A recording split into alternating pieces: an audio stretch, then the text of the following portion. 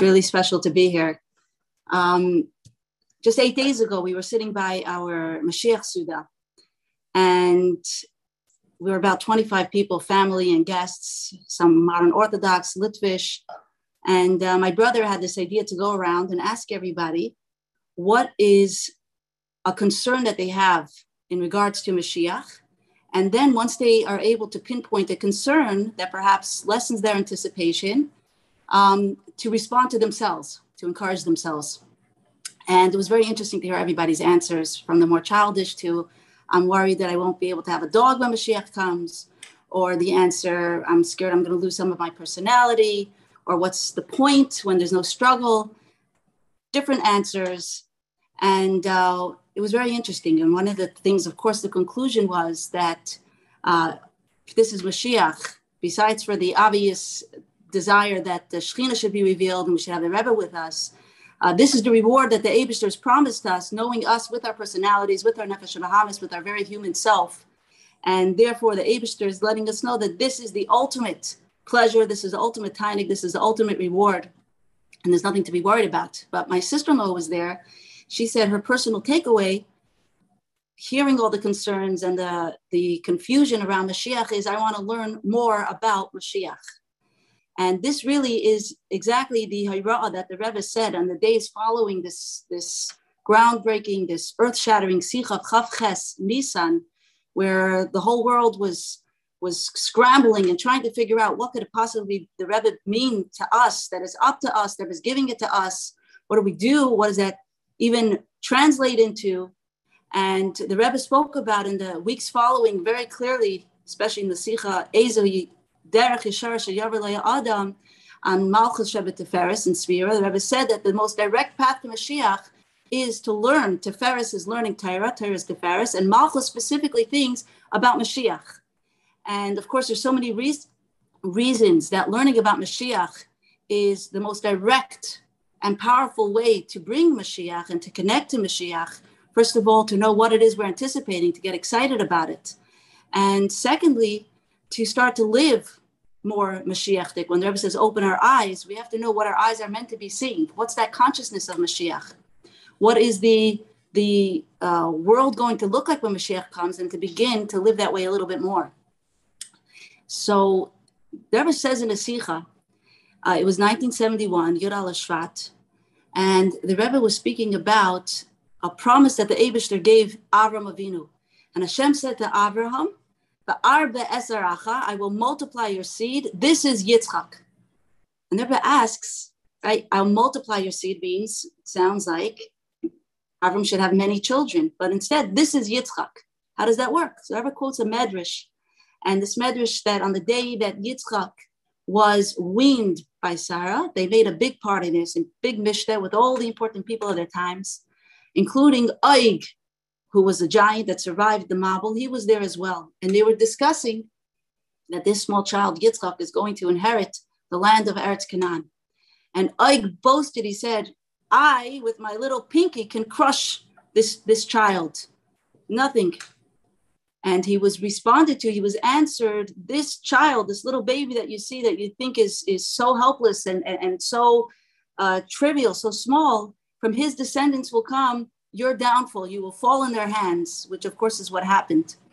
And the Rebbe says, back to the question of what does it mean that Yitzchak is a multitude of Avraham Avinu's seed, even though he's a Yachid, he's a one. So the Rebbe says it depends on the Yachid. You could have a Yachid that has tremendous potential and talents and abilities, but they waste it away. They lay on the couch, they sleep. And therefore, what comes of them? Very, very little. They're not actualized. All that potential goes to waste. It's sleeping with them. Or you can have a Yachid, you can have an individual who doesn't have as strong koiches and doesn't have as great talents, but what this person has, this individual has, is yigia. They work on themselves and they toil. And when a person toils, says our Chachamim promise us, yagaita umatzasa.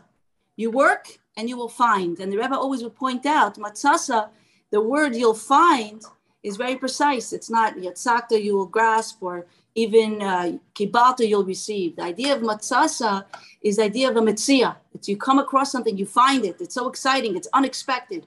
That when a person puts in effort and work, of course, in something in the realm of holiness, of bringing light into the world, what the Eibishter blesses, that they have a matzasa. Matzasa means that the results, the fruition, the influence is so much greater, is disproportionate to the amount of effort that they put in.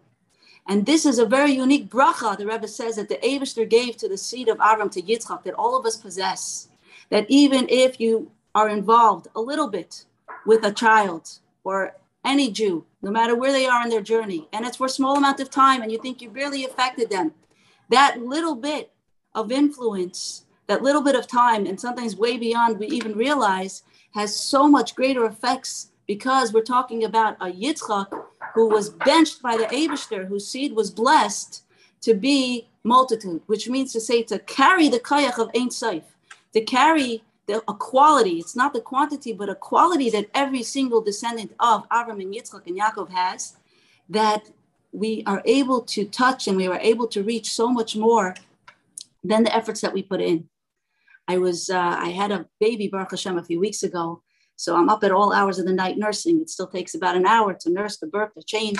So last night I joined the Tutals Farbrengen, which is really beautiful. At 3:30 in the morning, I was listening to Professor, I'm sorry, I was listening to, his name is Dr. Abrams, and it was very inspiring. I'd recommend, he was 6:30 a.m. New York time, to look back when they post this for Farbrengen. And he was talking about, he's a regular person, so to speak. He's not a shliach, he's not a teacher, he's not a rabbi, but he's a professor of chemistry with a long beard. And he's talking about the tremendous influence that he has, even without trying to, just by showing up and being a proud Jew. He said his classes are so big, he doesn't always have conversations with his students. One student at his graduation, he said to Rabbi Abrams, I need to tell you something. Rabbi Abrams, they never had a conversation this whole year he was taught him. He said, I come from a religious background. And when I showed up in college, I looked around, took one look, and I said, this isn't for me. There's no way I can live in this world and become a professional and still remain a religious Jew. So the first morning of classes, I woke up and I turned to God and I said, listen, Hashem, my whole life I didn't break Shabbos and I kept kosher. But today at 1 o'clock, I'm going to walk into the cafeteria and I'm going to eat treif, unless you give me a sign that is so clear that you're here on the campus and I could be a religious Jew here. And he said, and then I walked into my first class of the day, chemistry, and there I find you and your long beard and your yarmulke and your hat. And he says, I turned to Hashem and I said, well played, well played. And he remained frum. And this is somebody simply by being a Hasidic Jew that's proud and shows up, again, not with a title, not being somebody who's there specifically to influence in Yiddishkeit, and yet he was able to have this incredible hashpah. I read in one of the first books of My Story by Jen. It's the story of Alice and Dov, and they both came from Litvish, non-Hasidic backgrounds, not Lubavitch. And she tells, right, the Rebbe gave them a bracha for their marriage. In 1964, her husband had a yechidus, and in this yechidus, the Rebbe said he was very proud, her husband, to report to the Rebbe that he had a Talmud shir that was very advanced every Shabbos, and it grew, and so many men came, and they were learning. And out of the blue, the Rebbe says to him, and what are the women doing during this shir? Where are the women? What are they doing? And Dov answered, they're in the kitchen preparing the meal, the shalosh sudas. So the Rebbe said, that's not enough. They need to have their share as well, and your wife can give this share. Your wife should give this Torah class. And he came home and he tells his wife, Alice, again, she says, me, give a Torah class? I'm an artist by profession. Who am I? What am I? I've never taught the class and I'm not prepared and I'm not knowledgeable enough.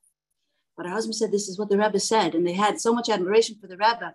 She said, okay, if you'll prepare with me, then I'll give this class. And she said it ended up becoming such a beautiful gift of the Rebbe, all this time that she had with her husband, learning together, preparing the class. And the class grew and grew. And soon the biggest synagogue in Riverdale, the biggest shul, invited her to give this class, this Mishnah class.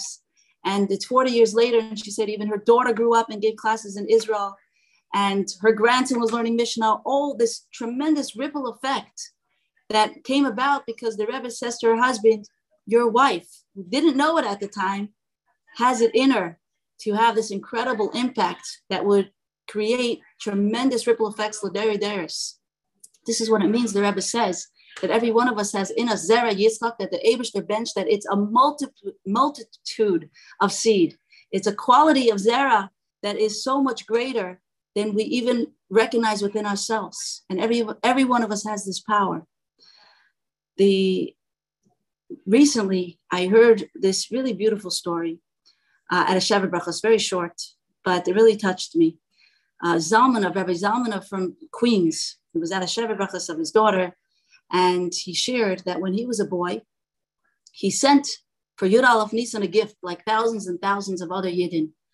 And he sent a mitzvah tank that he built out of matchboxes. And that was his gift to the Rebbe. A lot of time passed, maybe a couple of years even, and it was his bar mitzvah. And by bar mitzvah at that time, he was still able to have a yichidus with the Rebbe. So he came in for his yichidus, of course, after preparing himself. He's just a boy of 13, but he knows this is a very big deal. And he comes into the Rebbe's holy room, Gan Eden Elyon, and he notices, to his shock, that behind the Rebbe on the shelf is that mitzvah tank made out of matchboxes that he personally sent to the Rebbe as a gift for Yud Aleph Nissan all that time ago. And he can't believe it. This is in the Rebbe's room, my gift to the Rebbe. And his yichidus ended. And when he left, he found the Rebbe's secretary, Rabbi Klein, and he said, please tell me, does it make sense that I saw a mitzvah tank made out of matchboxes behind the Rebbe in the Rebbe's room? And first Rabbi Klein said to him, what are you looking around? You should be focused only on the Rebbe. What are you noticing things? And finally, though, when he pressed him more, I really have to know, Rabbi Klein answered. He said, just that morning, the Rebbe gave him special instructions. Right? Thousands and thousands of Yidden sent gifts to the Rebbe, and most of them landed in the Rebbe's library. That morning, the Rebbe told Rabbi Klein to go to the library and take out this mitzvah tank, this gift from Zalmanov, Rechmil Zalmanov, and to place it in his room in time for his yichidus. Just think about that, right? They were greatest chassidim, rabbanim, shluchim, philanthropists that sent the Rebbe gifts. Imagine the feeling, imagine the message the Rebbe is giving this boy of 13 years old to see his own gift to the Rebbe, to give him that sense of how valuable, of how significant he is to the Rebbe. The Rebbe received his gift. The Rebbe noted who it's from. The Rebbe was thinking about it. And there it was, showcased in the Rebbe's room when he came in to feel like $1 million. Right? This is the incredible gift that the Rebbe gave and continues to give us, that looking at each of us, we are so much more. We have so much more inside us than we even begin to imagine. And with just a little bit of effort, Yagaita Umatsasa, we can have so much more of a mitzvah. We have so much more influence. And again, it could be just by showing up and being a proud Jew. It could be learning about Mashiach. And I heard this, I'm going to conclude with this story that I heard from Rabbi Zeitlin, Farbrengen with us many times, and he told us once how his father, Rabbi Heschel Zeitlin, once had a Farbrengen with Professor Brower. He was a professor that became a Baal Tshuva and ended up also having tremendous influence on many other Baalei Tshuva. But initially, he came close to Chassidus, and he heard about the power of a Farbrengen. What it's able to accomplish, it's a big deal. And finally, he was coming to his first Farbrengen that he heard so much about. And he comes to this Farbrengen, and Rabbi Heschel Zeitlin was the Farbrengener. And everyone's gathered around the Chassidim, and they say L'chaim, and they sing a niggin, and they say more L'chaim, and they sing another niggin. And Professor Brower is waiting for the bombshell. He's waiting for the tremendous transformation to happen. Instead, this is how the night continues, hour after hour, a niggin, a L'chaim, a niggin, and no one's talking. He's really wondering, where's the Farbrengen? Where's the magic? Finally, the light is starting to pour into the room, and Rav Heschel Zeitlin bangs on the table, and he says these words, you got to do what you got to do. L'chaim. You got to do what you got to do. That was the whole Farbrengen. Hours and hours of nigunim and deep, deep singing and introspection, all to conclude with the sentence, we got to do what we got to do. And it took Professor Bauer some time for him to appreciate the depth of that Farbrengen and all the singing and all the l'chaim and all the inspiration and all of that energy was to get to this point of we just got to do what we got to do. And that's the Maisa Hua Ikar. And it would be so tremendous. I mean, after 24 hours of this Farbrengen and then this special women's Farbrengen, if everyone would really do their piece, it doesn't matter if we're Rebbitzin, a shlucha, a teacher, an influencer, whoever we are, we have the Zera Yitzchak, the Rebbe says. We have this incredible quality of seed that the Eibishter benched us, that we have kayach of Ein Sof. We have the kayach to accomplish so much more than we realize. And like the Rebbe says, this Yitzchak, from his descendant came the downfall of Oig, who was trying to prevent the Yidden from going to Eretz Yisrael. So our little bit of effort and going on to onemitzvah.org and doing our piece, again, there it is, onemitzvah.org, learning about Mashiach, learning with someone else about Mashiach, teaching ourselves, sharing that, showing up, being a proud Yiddish person that shares a Jewish heart, that shares a story of the Rebbe. This is something that has an influence and will bring about, like the Rebbe says, the downfall of Ike, whatever's preventing the Geula Amitis Hashlema, it should happen immediately, L'chaim.